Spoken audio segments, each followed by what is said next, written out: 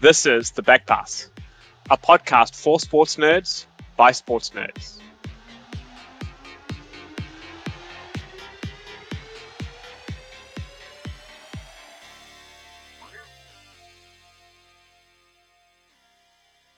This week, we discuss all things Barcelona. In layman's terms, we try and explain everything that is going on in what is a steaming mess of a financial situation.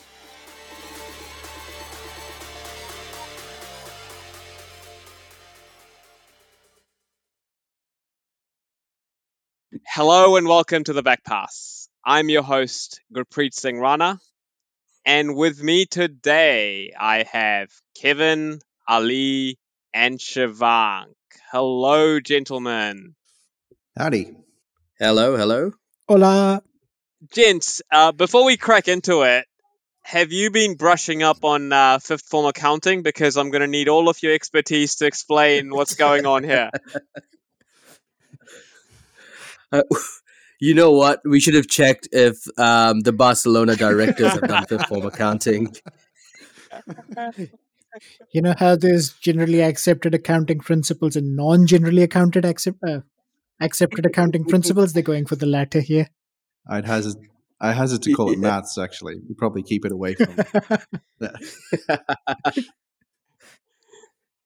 All right, gentlemen, there will be plenty of opportunity for banter here. But I think in layman's terms, Shivank, could you please bring the listeners up to speed? How did we get here? Yeah, happy to. Before I get into how they got there, I'll explain what's actually going wrong in the land of Barcelona. So FC Barcelona currently have two major problems. The first one is that they have a debt of 1.3 billion euros or thereabouts that they have to pay back. Ouch. And the other problem that they have is La Liga, in an attempt to make sure clubs basically don't dig themselves into a financial ground, have salary limits. And those limits are basically a function of how much your club earns. And in Barcelona's case, their annual salary cap is 560 million euros. Unfortunately, they've hit that limit, which means they are unable to easily register players. And I say easily because we'll talk about this further. But they need to pull a few strings or levers in order to actually register players. And as it stands right now, after playing game week 1 against Rayo Vallecano, they are still unable to register Jules Koundé. Boy, must he be loving life right now. Could have been in London. Not bitter at all, eh? Nah. Having seen how Lisandro Martinez struggled yesterday, I'm kind of happy he didn't come here. Ouch. Two birds, one stone. That didn't take long. Two birds, one stone with that one. No, look, as to how they got there, there's a few things that we all have to bear in mind. The first thing is, if you wind the clock back a few years, and I'm saying you go back to 2014-ish, Barcelona as a financial institution were on quite a roll. Their year-on-year revenue was basically going through the roof.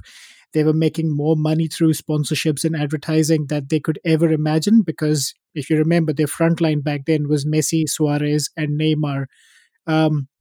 Banging in goals for fun, playing beautiful football. At some stage in around 2016 or 17, they made a prediction that by the year 2020, they would cross €1 billion of turnover every year. They got quite close to it, to be honest. In 2019-20, the season that was cut short because of COVID, the season before that, they actually recorded €983 million worth of revenue. And so they were projected to do well. Money was not a problem. And the other thing we have to remember is Barcelona isn't backed by a financial billionaire, unlike the clubs most of us support. Barcelona, just like Real Madrid, are a fan-owned club. And so the fans basically vote, the shareholding fans vote. they appoint a director who's basically the custodian of the club, looks after the finances, so on and so forth. And basically, they didn't see COVID coming, and poof, is what happened to their finances. COVID basically meant a 40ish% loss on their revenue stream, and their finances dropped to about 680 million. Now, what didn't happen as a consequence of dropped revenue is the free fund spending that they were doing. So their wage bill was still through the roof. They were signing players left, right, and center at exorbitant wages, which they are still doing now, by the way. But yeah, that's the situation they're in right now. So they've signed all these players who are hard to move, and now they can't move them and can't bring in new players easily. Shivank, I got to get this out of the system. It sounds like quite a messy situation. Oh, very messy indeed. Very messy indeed. And if you remember last year, And Messi was a big part of the Messi situation was a too, big right? part of the situation. Exactly. If you go back to last year, the reason Messi couldn't stay on at Barcelona, despite everything, was because of the same salary cap that they have right now, which prevented them from registering quite a few players. And so he had to trade the sunny coastline of Barcelona for Paris. You raise a very good point about COVID, Shivank. We've seen that throughout Europe, in fact, throughout the world. Yeah. Sport aside, we've seen it in the corporate sphere as well. COVID has had a severe economic impact. Kevin, Ali, was it only COVID, or do you think this Barcelona Messi situation started before that? I blame Pep. Pep did too good of a job between 2008 You and blame Pep. 2012. And he basically set them up for failure because Shivank's right. They picked up after that. And they were on top of the world. And if you can cast your minds back in your memories of your younger years, that Ricard Barca side was not great. And their crosstown rivals beat them quite consecutively. But Yep. Pep came along, rebuilt the side, turned them into something that everybody loved to watch, built the brand. That brand picked up momentum, as Shivank said. And with that, I think there's also a few other factors. And that all that stuff predates COVID. COVID is just probably maybe an accelerator in that in the short term. But like there's a psychological and the socioeconomic effects of having a fan-owned side where you need to win and you have to do whatever in your power in your short-term stay with the organization to win. And that's exactly what's happened here. Like they're just not making any decision that's, and I hazard to say this ethically, whether it's true or not, it sounds like it's not very ethical what they're doing. So, that's what it comes down. It's human nature. It's survival. It sounds like what every country's prime minister or Pretty president much, yeah. does, which is let's just kick the can down and the next person who comes in can deal with the Yep. issue. Problem for another day. Yep.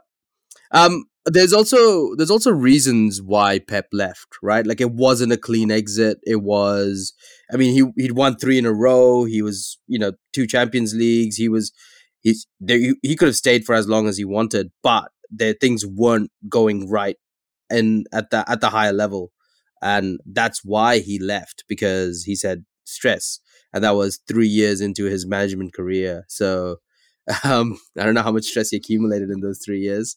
But there's stuff definitely going on. But you make a good point, Ali. Look, he went to Bayern Munich and then he's come to Man City and he hasn't had a break in between. So clearly those 3 years at Barcelona were far more detrimental to his health than the succeeding 10 odd years since. Kevin, Yeah. I'd just like to touch on this a little further. You mentioned that team from 09, 10 through to about 12. We've made this point on the podcast before. I consider that the best club side I have seen in my lifetime. They Yes. wiped the floor twice with United in the Champions League final. And they did it with the spine of that team was La Masia graduates, right? So if we look at PK, if we look at Xavi, Iniesta, Messi, right? They Busquets. Busquets, instrumental, right?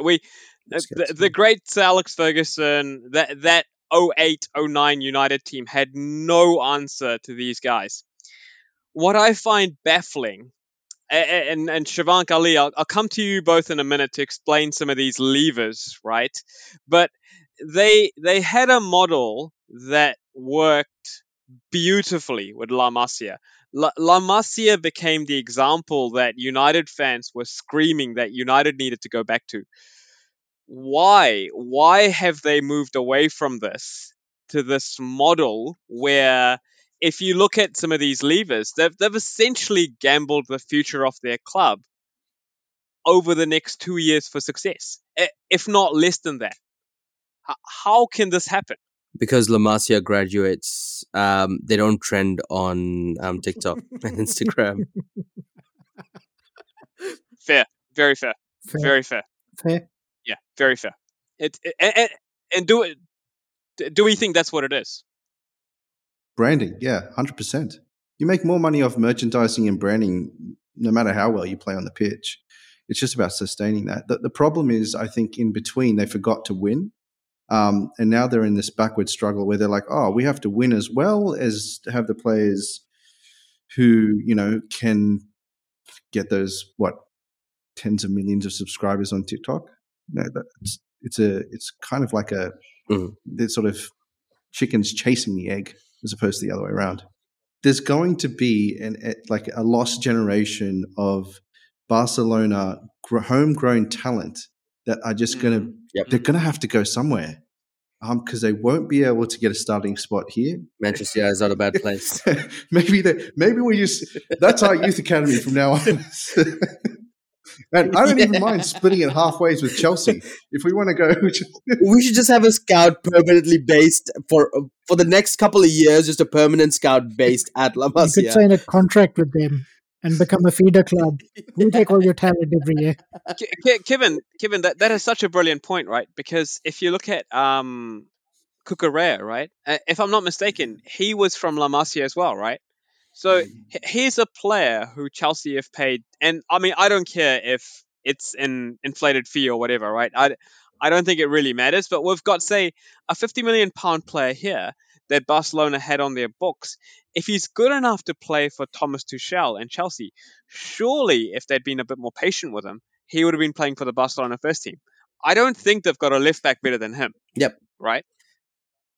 Well, they're looking to sign Alonso, who Chelsea. The current starting left back. Chelsea, what they are. The current starting left back is Jordi Alba. Oh, But- I mean, Alba. what year are we in? 2014. Yeah, exactly. And this is this whole thing of like, I wonder where we're going to see these La Masia graduates leave, go to another club like Brighton, clubs in Germany, clubs in Portugal, and then they'll come back to bigger clubs. And it'll be this whole thing of like, And they then- could have been playing for us had we not bet our future on signing Koundé and Rafinha and Lewandowski. So the big question that a lot of listeners are going to have is they've got into this mess, COVID, recruitment problems before then, wanting to get things trending on TikTok and Twitter, and now they're pulling these levers. So Shivank, we'll come back to you in layman's terms. Can you explain what some of these levers are? Leverlona. Yeah, so I will happily explain what levers are, but before I get into levers, I want to explain how levers came about. The bulk of the financial mess that Barcelona see themselves in right now was caused in the previous director's regime, the previous and the one before. So if you go chronologically, the one before this was Josep Bartomeu, and the one before that was Sandro Rosell. Rosell signed Neymar. Bartomeu signed everyone else that we associate with Barcelona right now, such as Frenkie de Jong, Marc-Andre ter Stegen, and everyone. And what the guy basically did was, because he was so confident about Barcelona making money, that he borrowed a lot of money at really high interest rates from your Goldman Sachs and stuff on very short interest terms, because he was very confident that you'd pay them back. Boom, COVID. Yeah, Of course. COVID hit, revenue stream depleted. The European Super League, remember that? Yep, this was the reason why clubs wanted it. Backfired, and now they need the money. So the new director comes in, Juan Laporta, who is the same guy from 2004 who hired Frank Rijkaard, sanctioned the signing of Ronaldinho, and basically started the previous revival of the club. So he comes in last year. He basically agrees with the board for financial measures, or as they called it in Spain, fulcrumas or fulcrums or levers, which they can pull strategically to raise capital that allows them to basically meet La Liga's salary cap limit. Now, they basically aren't really concerned about the 1.3 million debt they owe to Goldman Sachs or whoever. That'll be paid back whenever it's paid back. The more pressing need for them is the salary cap. And so these four levers are what they've pulled now, and that's what's allowed them to register all these players except Jules Koundé. So the four levers, not in chronological order, was selling 15% of their domestic La Liga TV rights for the next 25 years. The next lever was selling an additional 10% of it. And your last two levers are the collective sale of 49% of Barça TV, which is the in-house production studio, aka the TikTok moneymaker, to socios.com. So these are the four levers that they've pulled. This has given them a significant amount of money in the short term to register these players. But if you start thinking about it, it's a short-term band-aid to a very long-term problem. So just on that, Shivank, and to make it crystal clear for the listener, this short-term band-aid, it allows the Barcelona revenue to bump over a certain mark. So the ratio of revenue to wages is addressed this year. But next year, what happens next year if they can't reduce their wages? Oh, next year we worry about it next year. So that's effective. Next year they better win the Champions League, otherwise. So and I love this, Ali. So they've basically said that we're gonna sign these players for these ridiculous sums. I mean, just how ridiculous this is. They outbid Chelsea twice, right?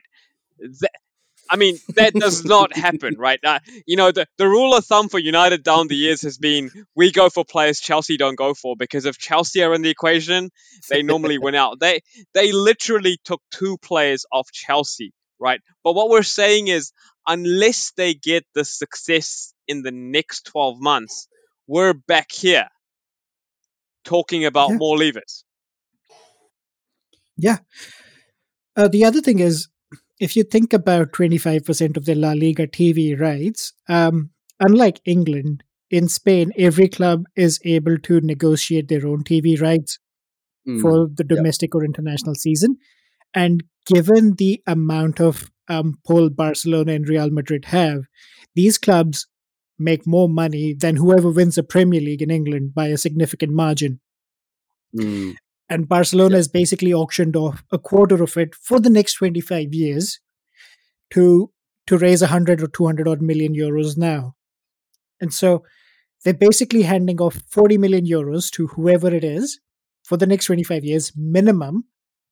If you do the math, it's almost $1 billion euros in itself, just so that they could register these players now.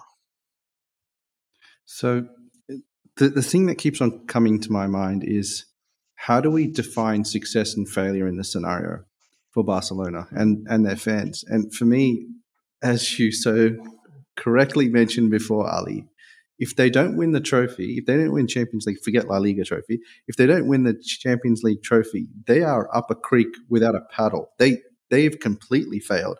And then it's just an order of magnitude of how large that failure is. So, for instance, semi-finals, if they don't if they don't, how they go this season, how many games they lose, the amount of pressure would be on the players. It's insane. And then thinking about that, if I was a player, why would I want to come into this kind of situation? Like, why are players still signing up for this? Because they're still signing players right now. Yeah, because apparently Barcelona is the only place in Europe where the sun shines and the beach is nice. Apparently no other place in Europe has that. No one else has sun and Well, beach. Monaco was an alternative a few years ago, but clearly that's no longer viable. But Kevin, there's a few things, right? The first thing is, at the end of the day, regardless of what we say, Barcelona is Barcelona. If you think about the lineage of superstars that have played for Barcelona, it's mind blowing, quite simply. You've got the likes of Johan Cruyff back in the day, to Ronaldinho, to Messi. Like, this is 50 years worth of talent, and basically these guys would walk into any side that they wanted. If you want to be associated with that club, there's nothing wrong with it. And just speaking of Rafinha, the guy Gurpreet just mentioned a while ago, if you're Rafinha and you wanted to make sure that you play in the World Cup in Qatar in November, how do you stand out more? Is it by playing right wing at Leeds under Jesse Marsh, or is it playing right wing on a Champions League semi-final night under Xavi at the Nou Camp? What's going to stand out more? And the third thing which many people don't realize, is you pay less tax as a superstar in Spain than you would in England. And you can thank David Beckham for that. It's called the Beckham Law. Yep, the tax is a big one. Really impacts a lot of the earning, and it was one of the big things for Messi and Ronaldo as well, with the amounts they earned. Is it true, Shivank, that the fifth economic lever is Frankie de Jong? Yes. Oh, mind you, I am not an accountant. I am also not a journalist with sources within the club. But Frankie Young being the fifth lever makes a lot of economic sense, because he is the top earner at Barcelona. And if you start doing the maths on how much he earns, it's somewhere between 4 and 10% of their annual wage bill. That's basically Frankie de Jong. I mean, look, this is basically a segue into where to from here. But I'd just like to touch on the Kevin used. Kevin was questioning how ethical some of this is. Perhaps we'll come to you, Kevin. But deferring wages for a guy, and we're not talking deferring a few £100,000 a year. We're talking to the tune of almost 20 million euros. How does this make sense, right? And this is what makes this situation particularly volatile for me. That they've deferred these wages, they've got this super roster together that's arguably better than Real Madrid's, but they've got to be paying these guys, right? Like if these players, if the likes of Frankie de Jong and Memphis Depay and Martin Braithwaite end up staying at the club, they're going to be owed way more than what Barcelona are paying them now. Thoughts on the ethics of all of this? So I'll start with my brief understanding of how this kind of works in other sports. So if in the NFL, there is this thing called announced salary versus, or it's in layman's term, it's an announced salary. It's what the play is reported to be on, and then there's guaranteed money. So at any point in time, a club can decide that they want to cut a particular player if they haven't hit particular performing metrics, and that's rare if they were to cut that player. But if they do, the guaranteed salary flows on to the following year's salary cap. Now, all of this only works because there's a salary cap, a real salary cap. In this kind of situation, I think of it more like the open market and the ethics around that. So if you had just like a regular employee and they had deferred wages over 3 or 4 years, that's not an ethical situation, because you're essentially bargaining as an employee. They're betting on the business to be successful enough to be maintained over that period of time. They can fall out of the sky and not lose all their money and have wasted 3 years of their or 4 years of their life. But the reason why this is a bit fishy, and I think why they can potentially get away with it, is the perceived notion of these guys earn a lot of money, they earn excess, and hence Agreed. it's not a big hit. And I think this is what the Barcelona fans are telling themselves. They're like, okay, well, it's the same argument with Piqué and Busquets, who have taken huge salary cuts or wage cuts, to stay at the club. It's fans telling them to, what does it matter if it's a few 20 million if it means that the club can win and get a Champions League trophy. And that also plays into the psyche of what team sports is all about. Everything for the team, everything for winning. Yep. And so taking that example, and especially what happens in the NRL, what used to happen anyway, and I think it still does, is they say a player signs on for like a 3-year contract, and you have a salary cap that you're dealing with. The club would sit down with the player and say, "Hey, look, we're going to pay you this money over your contract, so over 3 years, but in the first year we can only pay you 100,000, and the second year we'll pay you 200,000." But then in the third year, you're going to get paid 550,000, right? So that we could pay you 300,000 each year, and that kind of evens out. Or this helps our salary cap. We can get in some better players and structure and blah blah blah. Player signs on. At the end of the second year, after they paid him 300,000, they go, "You're not going to play next year. You're going to be ending up on our bench. I think you need to find a new club. You need to get out the door." And it suddenly started putting reports out saying like, we don't need the player's, not turning up to training or whatever. And then the player then goes and signs for another club because they want to be paid the 550 they were promised. They will go and try to bargain for that price or something close to it, and they will get their pay. But the club's essentially underpaid a player for 2 years and gotten away with it. The key difference there, and this is the same is true for NFL. In most cases where that situation sort of occurs, the player hasn't been performing to the standard that the club expects. And even though the club is expecting, the player is expecting to play for, say, 300 or 500,000, they evaluate themselves accordingly. Club probably is expecting a bit more than that. And that's how clubs typically work. They expect to make a profit off the player. Otherwise, it's just not feasible. In this scenario here, if we look at Frankie, I don't think Frankie's done anything wrong. He's played up to scratch. He's done really well. He deserves to get paid. So that makes it even more fishy from an ethical standpoint. Like if you weren't doing your job and you get fired from it, that's different. But if you are doing your job and you do it at a high standard and you don't get paid, that's fishy. Yeah. And this is part of it as well. Like, Barcelona in 2019, 2020, just before COVID, spent 298.5 million euros in transfers, right? Whew. Wow. That even blows FPP out of like it's ridiculous. They spent almost 300 million euro on transfers just in that one window.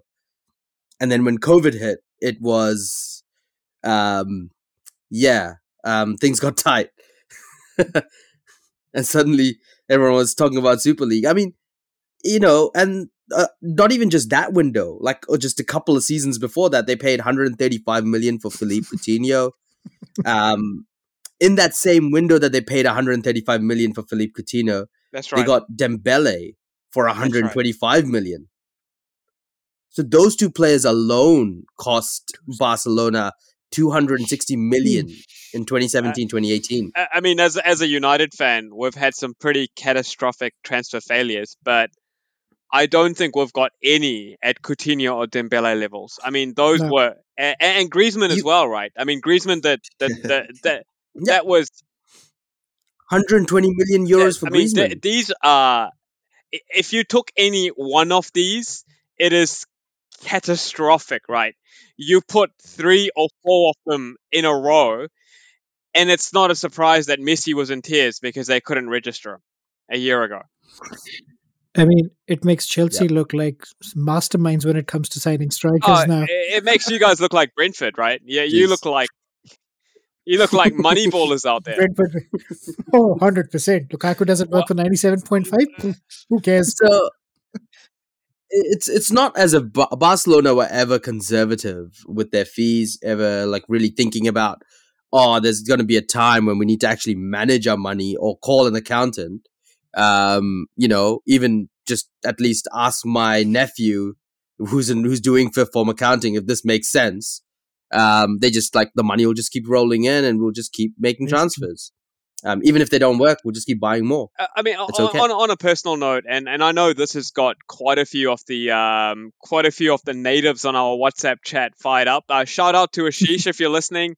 Hey, I think where it's particularly infuriating is where Barcelona doing this in such a unethical, irresponsible way starts to impact other clubs, right? You look at the whole Frankie de Jong saga and how it's reached a point where if United don't get this over the line, it is a catastrophic failure for us. And I don't actually think United have done that much wrong here, right? Now, I'm not talking about United's overall transfer strategy. I'm talking about the De Jong chase. As much as I love to criticize the board, there isn't too much wrong they've done. You look at again Chelsea. I want to put the United bias aside. You look at Chelsea and their chase for Rafinha, their chase for Jules Koundé, right? Yeah. I mean, these are major ramifications, right? It could impact United's chances to. I was going to say the top 4, but avoid relegation. to avoid relegation, right? I mean, Oh, that God. is the scale of impact we're talking about here, right? This is not localized to Barcelona or La Masia. This has a much broader impact, and the ethics and 100%. dynamics of it are highly questionable. I think in all of this, to really summarize it for the layman, it was Nagelsmann, the Bayern Munich manager, who summed it up when he said, Bingo. Barcelona are the only club in the world who have no money but are still able to sign these superstar players. Yeah. And if you look at it, they lost Robert Lewandowski for 40 million to Barcelona. Lewandowski had no reason to leave. He was a guaranteed starter. He was banging in 40 goals a year. He was basically Yep. guaranteed a ticket to the Champions League semi-final every single season. But what he wasn't guaranteed was a Ballon d'Or. And that he can only achieve it if you win something for Barcelona, because everyone knows that in Spain, whoever does well Ballon d'Or. wins the Ballon d'Or. The other thing with Bayern, and for me, Bayern are the model for how a top club should be run. If I'm not getting my facts mixed up, Lewa wanted a longer contract. I think he wanted a 3-year contract. They said we'll give you a 2-year contract. I think, and Bayern did this to United with Schweinsteiger. They basically know when a player is over the top and they start planning for succession. I think they were already looking at the next Lewa, and they were basically saying, look, we'll keep this guy around, but then we're going to start phasing him out. Bayern basically were planning to replace him anyway. And Barcelona come in and pay all of this money, and they go through this whole, it's like, the writing is on the wall. And I guess in wrapping this up, guys, we'll do a quick round here. How do you think the next 12 months play out? So we know they've leveraged the short term and the long term future of Barcelona on success. The current European champions are Real Madrid. They're arch rivals. City are looking great. Liverpool are looking great. Chelsea are in the mix for the Champions League. PSG with Messi are going to be hungry. How does the next 12 months, in your opinion, play out for Barcelona? Shivank. Look, in La Liga, they'll be fine because realistically, there's only 3 or at a stretch 4 teams. So your Champions League space is guaranteed. You'll finish second, or if Atletico figure out how to score goals again, you'll finish third. But top 2 is secured. If they don't shift players off their wage book, I'm thinking Memphis Depay, Pierre-Emerick Aubameyang, Martin Braithwaite. And that guy's a story in himself with how he was signed and everything. Or even... Can I just say, Shivang, Memphis Depay, Pierre-Emerick Aubameyang, and Martin Braithwaite were signed within the last 12 months. I think Braithwaite was a bit longer, but yes, you're right. 12 months, 6 months? They literally just signed them. And then they're like, oh, but we're paying them too much. It's like, well, COVID was on when you signed them. Exactly. Bingo. But just building on from that, I think, look, this time next year, we'll be having the same conversation. Barcelona will sign a few new players. They'll sell off some other stuff, and we'll have the same conversation again. But next year, they'll have NFTs on the market. And that is how you make money. One of the things we haven't mentioned is that Busquets is playing for free apparently for the rest of the year. He doesn't want to be paid to be playing, so the other players can get registered. PK's taken like a huge pay cut for Barcelona, and I'm like, they're getting paid somewhere or the other, right? Like, what? There's no way that a player's just gone, 150,000 a week. It's okay. You hold on to it. I'll let's just win the Champions League, and that'll be, Who do you think they're selling it to? If you remember on the 25% TV rights, they're all going to PK and Busquets. So if you guys remember on the chat, I said a few days ago, FFP or any sort of financial fair play model is inherently broken. There's too many gaps to exploit. Correct. And I'm thinking what's going to happen is they may not do salary payments to these guys, but they will blow up their image rights and everything, or whatever Konami or EA Sports or whoever gives Barcelona, a bigger chunk goes to these guys. It's not technically salary, therefore it doesn't impact the wage bill, but it's still payment to the player in some way, shape, or form. I agree, Shivank. I was just as Ali had said that, I do wonder about some of these brand investor roles that these big clubs dish out. I host to say that in a couple of years' time, because I don't think that comes under FFP, right? Nah, doesn't. If you're FFP not, has too many loopholes. Yeah, if you're not on the first team register and you're some sort of brand ambassador, right, getting paid millions, I wonder if that's what's gone on behind the scenes. Yeah, this is some sort of backroom role that they've been promised for billions a year. Yeah, you could take the Melbourne Storm model, or the Roosters model, which is they take the player and they add him to the training and coaching roster.